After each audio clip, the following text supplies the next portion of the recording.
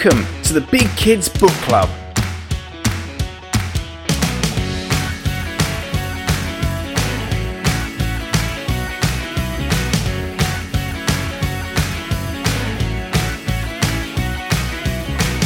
A podcast about all things fictional from middle grade to young adult. So sit back, relax, and enjoy the show. Hey, welcome back to another episode of the Big Kids Book Club. My name is Marcus and I am your host, and it's time for another monthly book chat. And this month, we've got a little bit of a personal session where it's just me and Emma. We're going to be rapping, so welcome to the show, Emma. Oh, I am so excited for rapping. I had no idea this was going to be on the cards, but I am here for it and I am ready. Oh my God, can you imagine if we actually just broke out into song? I mean, I don't think we should put that out of the picture for options for this podcast. It's just both of us. We can bounce back and forth, spit some rhymes. Oh my God, yeah. Well, I don't know about that, but I spare the poor lovely listeners having to endure my attempts at rapping. But Emma, how have you been? I am good. I'm very good. In fact, I've been very lucky recently to have received quite a few advanced reading copies from our wonderful publishing partners of the Big Kids Book Club, which I must admit, I feel very smug reading, knowing that I am reading them ahead of a lot of other people. But it's also kind of a bittersweet moment because I've read these amazing books and I'm like, oh my God, I just want to talk to everybody about them. And I can't say anything because they're not out yet. But it's been piling up my TBR list, and what a beautiful, beautiful problem to have, as too many books to read and not enough time. I mean, that is the entirety of the reader's conundrum.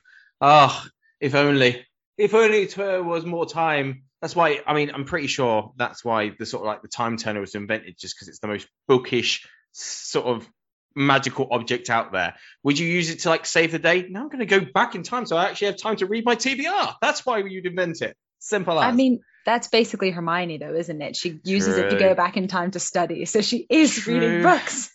Pretty much. Of course, we have been reading some amazing books, but we're actually here to talk about books that hit us in a different way. Not in the TBRs, but in the heartstrings. Yes, because February has just disappeared, and February, the first thing we think of is, of course, romance and Valentine's Day. So we're talking about books we fell in love with. Oh, make us all go gooey and mushy. So it's a nice, simple, easy one because it's just me and you, Emma, chatting. So I think it's kind of interesting if we just talk about what really makes us, like, what can a book do that will make us fall head over heels? Are there some tropes that you're just absolutely gaga for? Yes and no, which I realize is probably the most dull answer I could possibly give. So I will expand on said answer.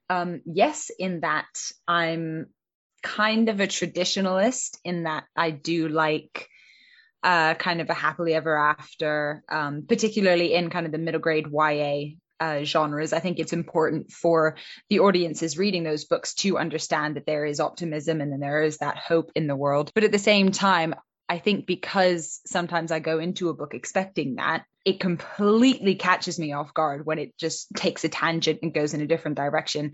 And I had that recently, actually, with a book called Ellie Peli is Brown, which we are going to be hearing about a little bit in some coming months. And there was a plot twist towards probably 3/4 of the way through the book that I had not seen any signs for, just because I was so involved with the kind of primary character, and this twist happens to a slightly secondary character. And then when it happened, it was just like all of these light bulbs went off and I was like, oh, it makes so much sense, and I love that it's different. So yeah, I think I've spoken about it before, where particularly in the YA genre, there are a lot of authors going back to the traditional tropes and revamping them, either with a character being of the opposite sex this time round, or having a different sexual orientation, or being from a different ethnic background. And I think that is not only really important from a representation point of view, but it also adds an entirely new spin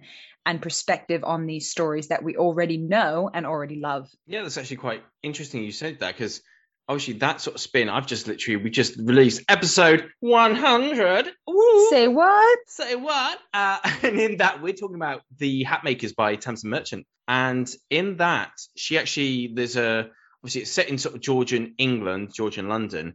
And at one point they go to the royal palace, and instead of being Mad King George, and he's like being the country's being ruled by his son, the next King George, which I think was number 4. Instead, they've changed it. So it's a Princess Georgina, because obviously for the character we sort of follow, Cordelia, she finds it a lot easier to connect with the princess. So obviously they just went, not Prince George, it's Princess Georgina. Boom, bang. I really like that, because it then allows you to just be like, it sort of distances you from the fact that this is a historical fiction, but more it's a historical magical realism. So you sort of go and you just play around with bits and pieces, because really, history is what we make it. And there's so many times where you like what's it called, the saying, history is written by the winners.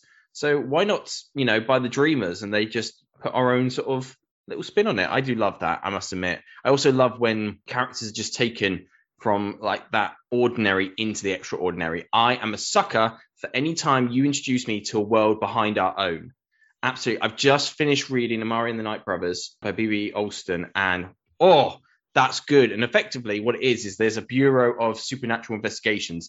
Basically, it's a Men in Black, but instead of aliens, it's things that go bump in the night. And it's brilliant. So anytime you have the secret society or the shadow agency or organization that you got to be part of, that is actually behind the scenes of the real world, air quotations for no one who can see them because it's audio, real world, it basically creates this whole other level, because normally you've got a character who has no ideas, just found out about them. So because as they discover this weird, funky new world, you get to discover it too. And that's probably one of my easiest ways to be like, I'm in. Love that. That sounds amazing. Yeah, absolutely. And what about if we look at characters? Now, obviously, a little bit delved into tropes there, but what about a character? It might be someone who becomes the book boyfriend, the book girlfriend. It could be someone who just tugs at your heartstrings, the imaginary best friend. We've all read a book character and be like, I wish they were real and my best friend because they're amazing. Is there anyone that you have in a particular book that you're like, that person is my ex? Or not your ex. That'd be awesome if they were your ex. No, it wouldn't be awesome if they were your ex. I'm rambling now. But if they were your Y, let's use that one instead. Different letter. And why is it that you find them so intriguing, so interesting, so captivating? Goodness, that is quite the question. It is. I feel very put on the spot, I must admit. It's because you're here all on your own, you see. There's no way to deflect it to Laura or Rab. I know. Okay, here we go. Step into the limelight. I mean, the first person that comes to mind for me is Triss from the Divergent series. I realize that a lot of people have a few issues with her as a character, and I do understand that. But at the age that I was reading Divergent, at the age that I found it, Triss was just exactly who I wanted to be. She had come from quite kind of a sheltered home from the faction that she was in, and she just wanted to be more. She wanted to be fun. She wanted to be, more than one thing. That's a lot of the premise of the Divergent series, and I think that realization in those teenage years that you can be kind and cool, or you can be mean and understanding. It's that kind of duplicity of personality traits, and that realization that you can exist as more than one thing is really important. I've never actually thought about it like that until I've just verbalized it. So I'm quite impressed with that, to be honest. I do also really like that she is one of those kind of heroines that we had around that time, like around when Katniss was first introduced from the Hunger Games. And I think it was just a big movement for the female character in YA in that kind of space. And also just that she doesn't take crap from anyone. There's one line that is repeated multiple times throughout the book, and that they then put into the film, where she's going around with a gun and people keep saying, "You're not going to shoot me." And her response is, "Why do people keep saying that?" And then she shoots them. And it's just that growth from innocent, shy girl to independent, powerful, autonomous character, and that arc, which I very much needed as a teenage girl at that age. I just think she would be a great person to go kind of pal around with and hang out with and just run around and wreak havoc, to be honest. Yeah, absolutely. I often find, obviously, because so many of my books that I read, obviously, are sort of more based on middle grade. So my most thing is I find so many best friends. I'm like, oh my God, I would love that person as best friend. Like often they are, let's face it, the goofy side characters are often the ones that sort of really sort of grab my attention. But there are also people who I think I almost wish I was. And it's almost a case of that. We were chatting about this beforehand, and I think we'll talk about it a little bit later on. But recently, I've only just recently discovered the Alex Rider ones, but I'm like, if I was a teenage boy, Alex Rider is probably the most badass because he is like so cool. And it's the fact that dude doesn't want to be amazingly awesome, but he just is. And it's almost that sort of wish fulfillment. I mean, I can definitely see myself if I was going back to a time, and I would have actually been 14 when it came out, actually, 2004. Oh, yeah. Yeah, so I would have been. So I would have been right in the demographic, the same age as Alex Rider. So I could definitely see myself being like, yeah, I'm Alex Rider. So it's a shame I didn't find them when I was a teenage because they would have been really good. But I mean, to be fair, when I was as a teenager, what I'd found my love for and what kept me reading, which has allowed me to then go back to the sort of more written prose, was I found manga. And obviously manga, like one of the big one was Ichigo from Blade. Like he was like the one that I was just like, yes, man, amazing. I'm just like, I just want to go around just kicking ass and not killing hollows. Well, I guess they do kill hollows, but they send their souls back to the Soul Society to live nice, happy lives. So they cleanse, I think, is what they say. They cleanse hollows, and that's where I would have wanted to be as a teenager. Sit in some badass manga / anime, probably killing demons and being generally a teenager with attitude, like the good old Mighty Morphin Power Rangers. Teenagers with attitude. That's what I've always wanted to be. I think I still am. Maybe. Why would anybody not want to be a teenager with attitude, especially when you've got all the special powers to call on? Would be awesome. I'm still waiting for my letter to Hogwarts, but you know, it's fine. It's interesting that you mention manga though, because I'm actually going to be talking about a graphic novel later on in our podcast today, and I've actually only discovered those in literally the past few weeks. As a 25-year-old, as a very big kid, but they are just a whole new kind of format and genre that, again, I kind of did a little bit of the comics thing when I was younger because I quite like DC and Marvel and Star Wars and all that. But just going around like Waterstones and a few other bookstores, seeing graphic novels for like The Great Gatsby and Jane Eyre and things that I would never have expected to have graphic novels that's an entirely new conversation. So I won't digress too much, but I thought it was interesting that you brought up manga just now. Yeah, it's honestly what kept me going. And a big one there, actually, to be fair, is Lord of the Rings. I've never read Lord of the Rings in book form. I have read The Hobbit and The Lord of the Rings both as graphic novels. So they can do wonders. They can do wonders, especially for those who need that format. And you can say, like, you're still reading. Hell yes, you're still reading. So there's lots of things to fall in love with reading. And I think that's the thing. People think books. You could be falling in love with comic books, graphic novels, and still you are falling in love with characters just the same as if they were words on the page. So it's one of those things. I think it's lovely. It's the same as listening to audiobooks, that whole conversation, like audiobooks aren't reading. I think you'll find they are. Snooty book snobs, you can hoist yourself on your own petard there because they definitely count. But we're not here to talk about whether they count or not. We're talking about what tugs at our heartstrings. So I think it's time we're going to talk about some actual books. Yes, we teased a little bit about what sort of tropes and what sort of things make us fall in love. But sometimes it could just be everything coming together, characters, plot, setting. It could be just it was a book we read at the right part of our life. And it's therefore found a place in our heart forever, our little forever home. Sitting there, and that is why these books are what they are. Now, we did sort of before the podcast sort of chop them up into like little subsections just to make our life a little bit easier. So the first thing we're going to talk about is middle grade, because we do talk a lot of middle grade on the podcast, being big kids that we are. And one middle grade book that I absolutely fell in love with. Really got me back into the whole middle grade isn't just for kids. It's something that I really want to do, and really helped kickstart this whole malarkey. So you have this to blame. I'm, just saying. And that is The Last Kids on Earth by Mac Bralia. I've probably talked about this. It's had at least 4 or 5 appearances on the podcast, because damn, I love this. And we talk about graphic novels. This thing is heavily illustrated, and it helps. It is like 180 pages, the first book. They get bigger, obviously, as the plot thickens, but it is 180 pages. You have Jack Sullivan, the most 13-year-old protagonist, who basically eats junk food and fights monsters and zombies in his tree house at the end of the world. Pretty much, what more do you want? He hangs out with his friends, and they basically have a blast because they're the last kids on Earth, pretty much. And so it's one of those ones, I think it works really well because of the depth of the story told in a way that matches up words and pictures. It makes it so accessible. And for me, coming back into it, it blew my mind, thinking, oh, so this is where middle grade's going, or this is what middle grade offers someone. And when I was reading this to my son, we could then sit and read and also see the pictures, and the stories would just fly by and the pages would just turn.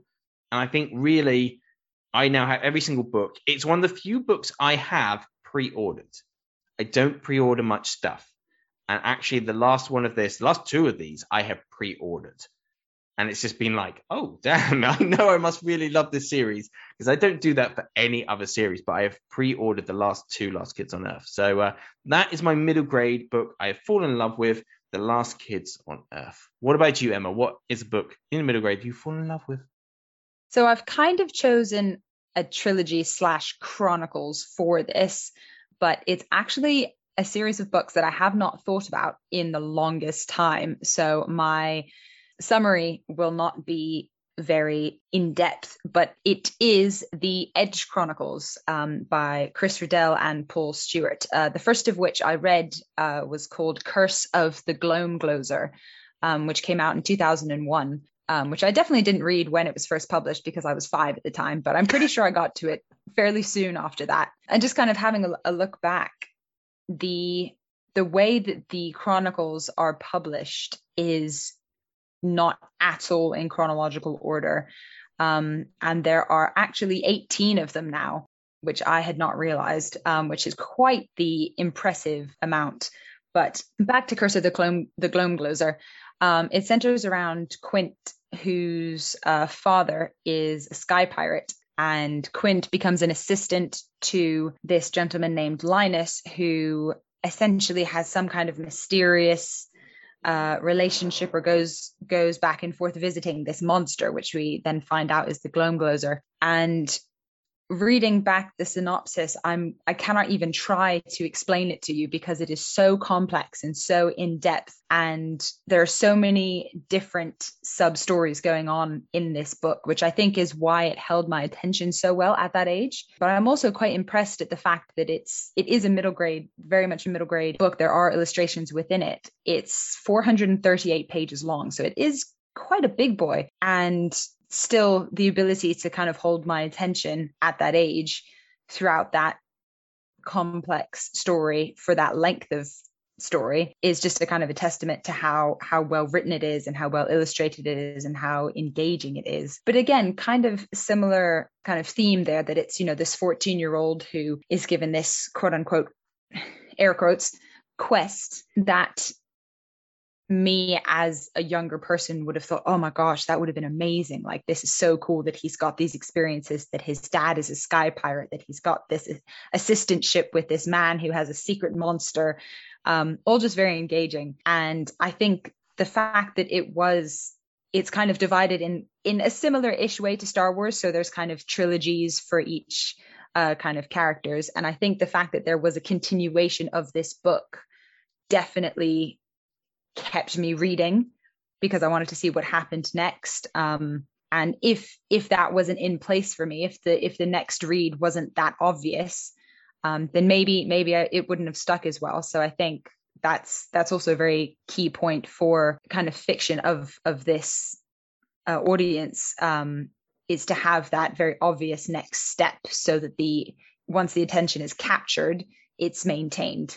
Yeah, absolutely. Middle grade is such a transitional time. I think it's also that time where you really, sometimes you'll either grab readers for life, or sometimes that's where you might lose them. So having engaging in different types of middle grade with different sort of stories, sort of different sort of representation within them as our characters, and what the sort of journeys and life lessons that might be intermingled amongst the sort of like plots and pages. Yeah, that's why it's going to be important, because that's where you grab them, and then they move on to slightly more, say chunkier stuff. But obviously, I know the Edge Chronicles are heavily illustrated, so you've probably got 100 pages of illustration there, really. But you then move on up, and you start to look for newer stories with maybe deeper, sometimes darker meanings and sort of subjects and genres. And so that's what takes us to the world of young adult YA. Now, this, I say YA, it's that natural progression. So many people read YA and then it's almost they never need anything else. They're happy, content. Emma putting her hand up there. I feel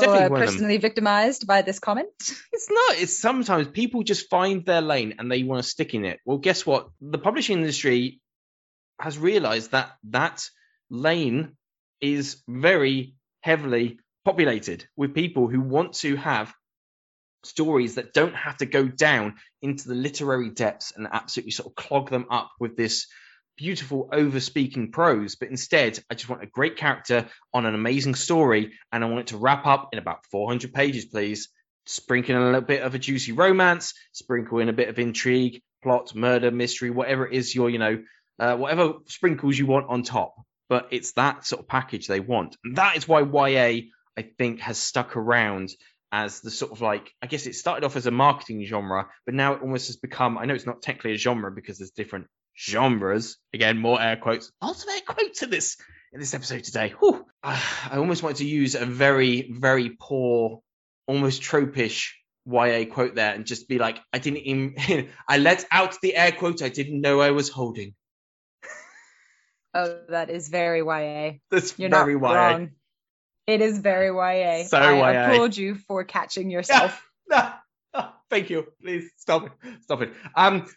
But that is why I think YA has become bigger and better. And actually you find that you have more diversity and sort of you can find your subgenre, you can find your interest in YA now, whereas I think it used to just be very heavily, YA was very much a fantasy subsection or maybe contemporary subsection. It's now expanded. It's got a bit better. So what are the reasons we fall in love with YA? Maybe it's because these books helped us. I will start us off because mine is the cheesiest of cheesy books, at least for our conversation, because mine is another one I've chatted about because I'm cheating using books I've already chatted about. That's Rebel of the Sands by Owen Hamilton. And the reason why this is super cheesy, because we're now on, I don't know when I release this, we're going to be on like episode 102, 103 by the time this comes out. So you might not have heard maybe like episode 20 or something like yonks back when I discussed why this book was so special, especially for me and Emma, because it is this book, this copy I'm actually holding in my hands. Oh, sounds so good. This copy that is now signed, thanks to getting to chat to Alwyn herself. This was a copy given to me by Emma because I got into YA. I can't remember what I was reading, but I was like, I think I might like this YA malarkey. At least I'm going to give it a try. And Emma said, oh my God, you should read this if you like YA. She doesn't sound like that. We know because she's actually on this podcast I don't, with me. But in fairness, I get that excited about this book that if I was ever going to sound like that, it would be in this context. Okay, perfectly. So you should read this book here, Rebel of the Sands. I was like, oh, cool. I'll look for that in the library sometime. And she went, don't worry, I've got you a copy. And just put it in my hands. And then okay, I feel like we can drop the voice now. Really? You sure? Okay, Emma. So that is all what they say is history since. What is it about?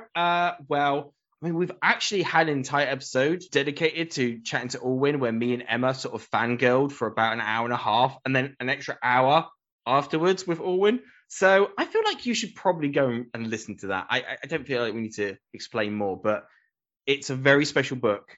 This copy is very special. And so that is why it holds a place in my heart. Done. Right. Cheese over. Emma, bring some normality back to this podcast, please, for God's sake. I will do my very best. I have decided not to cheat as much as I would like to do that, although I have already referenced Divergent, and I can't even think how many times I will have mentioned Divergent on the podcast since its inception. It's probably mounting up now. So in fairness, I feel like we're even. But I have picked once again a kind of it's not called a Chronicles, but very much a series of books. And these are probably kind of, I wouldn't say they were YA per se, but then I wouldn't necessarily class them as middle grade. I'd say they were kind of like a transition-y series to kind of move you through. And it's the Alex Rider series by Anthony Horowitz, which now looking at it, I realized that the most recent book of this series was published in 2020. And apparently Horowitz is looking to release yet another one. And the first book, Stormbreaker, was published in, I was incorrect when I said 2004 earlier. It was actually in 2000. Oh my God. So they're even older, which is mad. So the reason I've picked this series is, again, it was something that when I read Stormbreaker, I was like, right, I know there's another one coming out next year. Point Blank was published the year after. Skeleton Key was published the year after. And again, this continuation of kind of books and building that kind of reading list for myself, I think really gave me a good sense of direction as I got into my teenage years. And other than that, I mean, it's kind of like how you said with, is it Kids at the End of the World? The Last Kids on Earth. The Last Kids on Earth. Sorry, I butchered that title completely. But again, Alex Rider, he is 14, 13. He gets recruited by MI6. He goes on this amazing mission, which is obviously, scary because there's villains and there's threats. But at the same time, he's got it. He can take care of himself. He does all of these martial arts, and he can ski, and he's good with parkour and all this stuff. And I was very much a tomboy growing up, and I just thought that is the coolest thing ever. And again, unfortunately, at that time, there wasn't a lot of fiction that depicted female characters doing this. So that was the closest I could get to what I wanted to do in my spare time, essentially. And I can even remember Archangel, which is the the sixth installment in the series, came out in 2005. I remember finding the nicest hardback edition of that for my best friend for her birthday. So not only did I love this series, I dragged her into it. And yeah, so again, it's something that I loved, and I then shared with somebody who I loved. And yeah, it was that first kind of taste of exciting adventure, but in a slightly more real sense, because the Edge Chronicles is very much fantasy, whereas this, albeit is not quote unquote realistic, having it based off of a kind of teenage schoolboy recruited by a legitimate organization to face more realistic threats than perhaps a monster lurking in a moon. But yeah, no, this is a great series. And if you have a kid, or you have a nephew, or somebody looking for a gift for this, is the perfect place to start for that transition up into the YA genre. Yeah, it's that weird, isn't it? That weird section of old middle grade, young adult. And it sort of hits that quite perfectly. And it's, Alex Rider is doing really well. Like you said, the latest novel's just come out. The reboot, obviously, we're not going to talk about the movie. The movie did not happen. It can't hurt us. It's a case of the reboot on the TV series that's come out. I can't remember where it's come out. Is it like Amazon Prime or something? It's one of those ones. It's not Netflix. I think it's Prime, yeah. Yeah. That has been really well received. And so I think now, is it going on to like a third season? They had season 1 and season 2. Now they're getting a third season out of it. I'm pretty sure I did see that. Yes. I can double check that if you would like, but I am fairly certain that was the case. No, it's definitely, I think it hits that sort of itch. It's the fact it is, like you said, it's awesome enough that I think kids will watch it, families will watch it, and Alex Rider just scratches because it is in our world. It's just MI6. We know MI6, and we understand the whole sort of like evil people in the world trying to do evil things, which is basically what Alex Rider just has to deal with. People just bad guys doing bad things. It's the James Bond effect, isn't it? I don't know why we all love a bit of James Bond.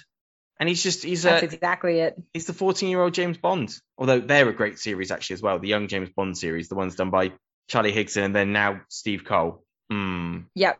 the Young Bond series is definitely a win. Yeah, that's a good one. There's a good one. So many options. But yeah, it is. It's a difficult one. And I'm glad you did touch upon that. There is that sort of, again, I mentioned how middle grade, it can lose people. And I think that is quite a nasty pitfall when you get to, I'm too old to be reading middle grade, but really you're not really digging, or you're not connecting with maybe some of the themes of true young adults. You need something in that 14 to 16 range.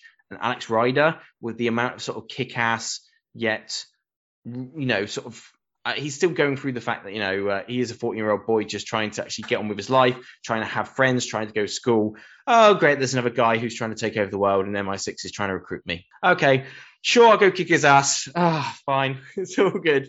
So, there's a lot to fall in love with. But we are quickly moving along our love list, and we've got to my third and final book. Now, this category, we didn't have a specific age range for this. We've obviously done middle grade and YA, which is our forte as Big Kids Book Club. But sometimes you find a book that doesn't fall into those categories, or it's a book that is outside of those norms, because, sometimes we like to read not just middle grade and young adult here. I know, shock, horror. But this book, I read while I was reading manga and stuff like that. This book almost made me just come straight back into the full book reading world. It is a book I've read probably 5 times. My copy is absolutely tatty as hell because it's creased, it's thumbed through, it's loved. And that is The Lies of Locke Lamora. And this is an adult fantasy about a thief, true anti-hero. The guy does not care a fig about anybody else except for some of the other people in his gang. He is there to rob you, to cheat from you, to steal from you. And as long as he and his friends are coming out on top, he doesn't care who he hurts or what he has to do to get the job done. And it is, frankly, amazeballs. It is so freaking damn good. Now, this thing has got an entire series behind it. It's very well loved in the sort of like true fantasy reading community. It's sort of a bit of a classic, modern classic. I love this novel with all my heart. I will probably, at some point this year, I wouldn't be surprised if I read this again. Wouldn't be surprised. I'd get in the mood. There'll be a time I just get in a mood and I see it on my bookshelf and I go like, yeah, come on down. Let's get back into your world. Let's get back into your world, Locke, and we shall delve into your story once more. It's that amalgamation we said earlier. The character you fell in love with, the settings we fall in love with, and the tropes we fall in love with. An anti-hero, fantasy, Venice world. I love historical fiction. I've mentioned this a couple of times. It's sort of like it's a magical realism historical fiction, if that makes sense. Because it really is just like a 17th century Venice, but magical. And frankly, you do that and I will gobble it up because I need it. And so I can't put it any plain or simpler. The Lies of Locke Lamora is probably for almost a decade now, and I doubt until something really comes and absolutely knocks my socks clean off, will probably be my favorite book of all time forever. So, not to put your book behind that, Emma, but I do happen to know you've got an absolute cracker. And we're talking about modern classics. This one definitely is going to become one at some point because this thing has blown up the bookverse, the Twitterverse, book talk. Everyone freaking loves this. Tell us why you love it. I would completely agree with that. I would even go further to say that it is already a modern classic just because of how much it has, like you say, exploded and how much it means to so many people. And it is the beautiful graphic novel Heartstopper by Alice Oseman. And I am, again, very, very lucky to have been lent Volume 1 and Volume 2 by my course mate, Alex Hurst. So shout out to him. And it's just, I'd heard a lot about it and I hadn't read a graphic novel in a long time. And it's all in black and white, but it's just so well done.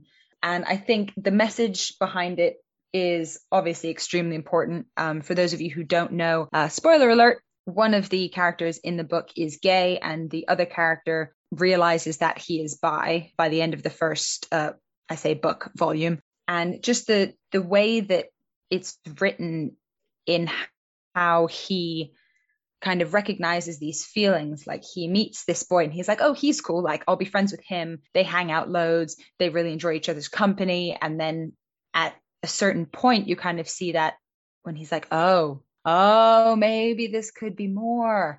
And as somebody who's had that experience, it's the way it's portrayed is so realistic. The kind of, there's a few pages where he's Googling, am I gay? How to tell if you're gay. And it honestly had me laughing out loud, because I just thought to myself, oh my God, the Googling, it's so real. Everyone does it. And so many people who are part of the LGBTQIA plus community who've gone through this realization themselves, the Googling and the quizzes is such, like, I cannot even explain the extent to which it is a thing. So seeing that in here, just, it was one of those things that I just made me feel like it was really, really done justice to an experience that is kind of unique to each individual in their own way, but then is also there are so many things that you will experience kind of at different times. And it's beautifully done. From what I understand of Alice Oseman, she's very active on Twitter. She engages a lot with fans. I think it came out as like a web series or like a serialized version, and it was released kind of bit by bit. I'm not entirely sure. If that's wrong, please correct me. We would love to hear how it was done properly. But yeah, again, and funnily enough, it is a book about love because it is romance, graphic novel, but it is a lot more than that as well. So I will stop babbling about that, but this is the one that I'm currently loving. So I finished volume 1. As I said, my friend Alex has been very kind to lend me their copies of volume 1 and 2. So I'm about to devour volume 2. I mean, I think I've read volume 1 probably in about 30 minutes. Yeah, it was one of them. I tore through it, but not actually tore, because we do not bend the spines of our books. Or that's what I was told by Alex. I was not allowed to bend the spine. And I completely agree with that wisdom. So I read it on my desk with intrinsic care, and I checked the spine every 2 seconds to make sure that it was still intact. Yeah, of course you do. You got to look after other people's things. We stand for treating people's books with utmost care, as we should. I mean, fair play. If you want to dog your ear and doodle and all sorts in your own copies, you go right ahead. Whatever helps your reading experience. When it's someone else's, just take a moment and think about it. What would they like? It is a prized possession. Respect your books, people. Respect them. Sacramundo. And so, yeah, it's definitely one of those things. I think it's probably going to, like you say, there's probably some people who will read that and see the same signs and symbols and feel seen. And there's nothing more heartfelt than just feeling like, oh crap, like there's someone out there has felt what I felt. Someone's, I can feel my journey in this novel. As you said, I think about Alex Rider. The 14-year-old version of you would have loved a kick-ass girl version of Alex Rider, but it wasn't written. Hopefully someone's going to do it. Someone's going to be out there. And if there is a kick-ass version of Alex Rider, but, she's a badass woman, let's get this done. Let's get this done. Exactly. So it's a case that they are some books that we have fallen in love with. We still love. We are loving currently. And really all books give us an opportunity to potentially find the next one we'll fall in love with. Because that's the brilliant thing, is when you pick up a series or a book, I know that Emma, you, as you mentioned earlier in the show, have absolutely loved some of the goodies we've been getting from publishers this year. Absolutely some stunners. Many goodies. Yeah. So many goodies. Absolutely. I had an absolutely amazing one recently where we had Cameron Battle and the Hidden Kingdoms. That was absolutely one that I absolutely loved. And we just had Jamar on the show, which is coming out soon, if it's not already out. Again, working in the past and talking when you come out in the future, it's a bit weird. It really is. In podcast, we need a time turner. Oh, I like that. We brought ourselves back to the beginning of the show. Oh, we'll have to start all over again. Oh my no. No. What's happening? But no, we have come to the end, and it's been, what an ending we're getting to, because what better thing than just spending basically an hour talking about books we love. Oh, such a hard life we live, Emma. I know. Oh, the only thing that would be better is if it was a full-time paying job. But one day. One day, absolutely, I'm sure. One day. Oh, that would be absolutely lovely, wouldn't it? Just. Does anybody out there want to sponsor us? We are taking applications. Absolutely. Get in touch with us, peeps. But I mean, one day you might actually get paid for doing books. Emma's doing a master's in publishing. Just saying, hint, hint. Any publishers listening? Hey, Emma's amazing. You'd love working with her. Hint, hint. Nudge, nudge. Wink, wink. So. And just to specify, that is also a publishing and creative writing master's. Oh. So if we do need a female Alex Rider, I have a bit of spare time on my hands. I'm kidding. I have no free time. But you're a student. You have no free time. Yeah, exactly. But we are out of time. Oh, what a segue. I'm killing it tonight. So all we have left to say is thank you very much for listening to our preamble ramble. And then we hope you really enjoyed it. Don't forget that you can find out tons more about us at our Twitter. That's at Big Kids Book Club, all one long lovely words. There you'll find a whole host of content. We're always up for a chat, a retweet. We post competition posts there as well, linking to our author interviews where you can win copies of books and join in our sort of cute little quizzy questions. We also have a full website. Yes, thebigkidsbookclub.com. We have additional content, an entire backlog history. So I might have dropped a couple of hints that we have over 100 episodes for you to go and enjoy. Say what? And like I said, we've had episodes like we're chatting to Alwyn about Rebel of the Sands. We've had chats to people like I mentioned about, Jamar, about Cameron Battle, like hint, hint there. We have got so many episodes. There's definitely going to be someone out there we might have chatted to, your favorite author. You never know. Go and give it a quick investigation, because I think if you love this, you'll love everything else we've done. I'm pretty sure you will. So that's all the time we have for this week. Emma, it's time to depart-a-vous. So thank you for coming on the show. Thank you very much for having me. I must say, I do miss Laura and Rab, but this to and fro has been rather enjoyable this evening. Absolutely. And we hope you've enjoyed it, our lovely listeners, and we will be back soon. But until next time, what I have to say for you is to take care, to stay safe, and most importantly, to keep on reading.